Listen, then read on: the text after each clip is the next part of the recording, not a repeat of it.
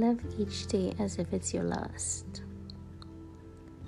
That phrase means different things to different people. I went to the funeral of a young mother today. She died at the age of 36 and left her 11-year-old behind. And I got to thinking again about how life is really just a mist. And you really don't know when you will go. So I began thinking about living each day as if it's your last. I believe the pastor who gave the sermon mentioned that expression. I think he just quickly went over it.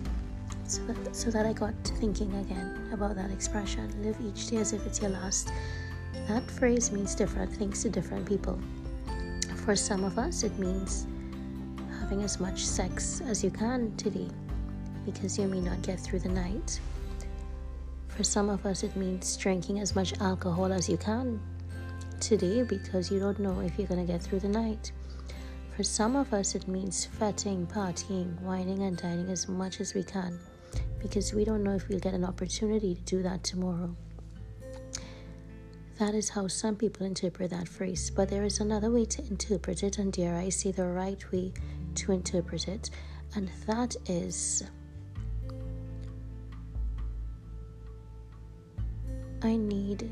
do I have good relationship with God? Let me walk in right standing with God, because I don't know if I will have the opportunity to do so tomorrow. What if we thought about living each day as if it's our last in that sense? Living each day for God, living each day in right standing with God.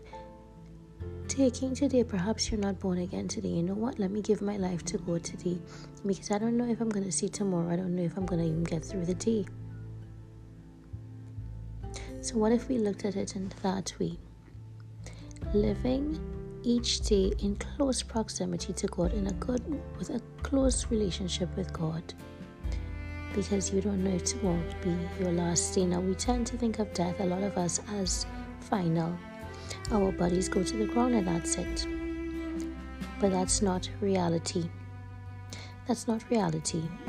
The reality in which the human being lives, in which some of us still have to acknowledge, is the fact that we have a body and we have a soul. We also have a spirit.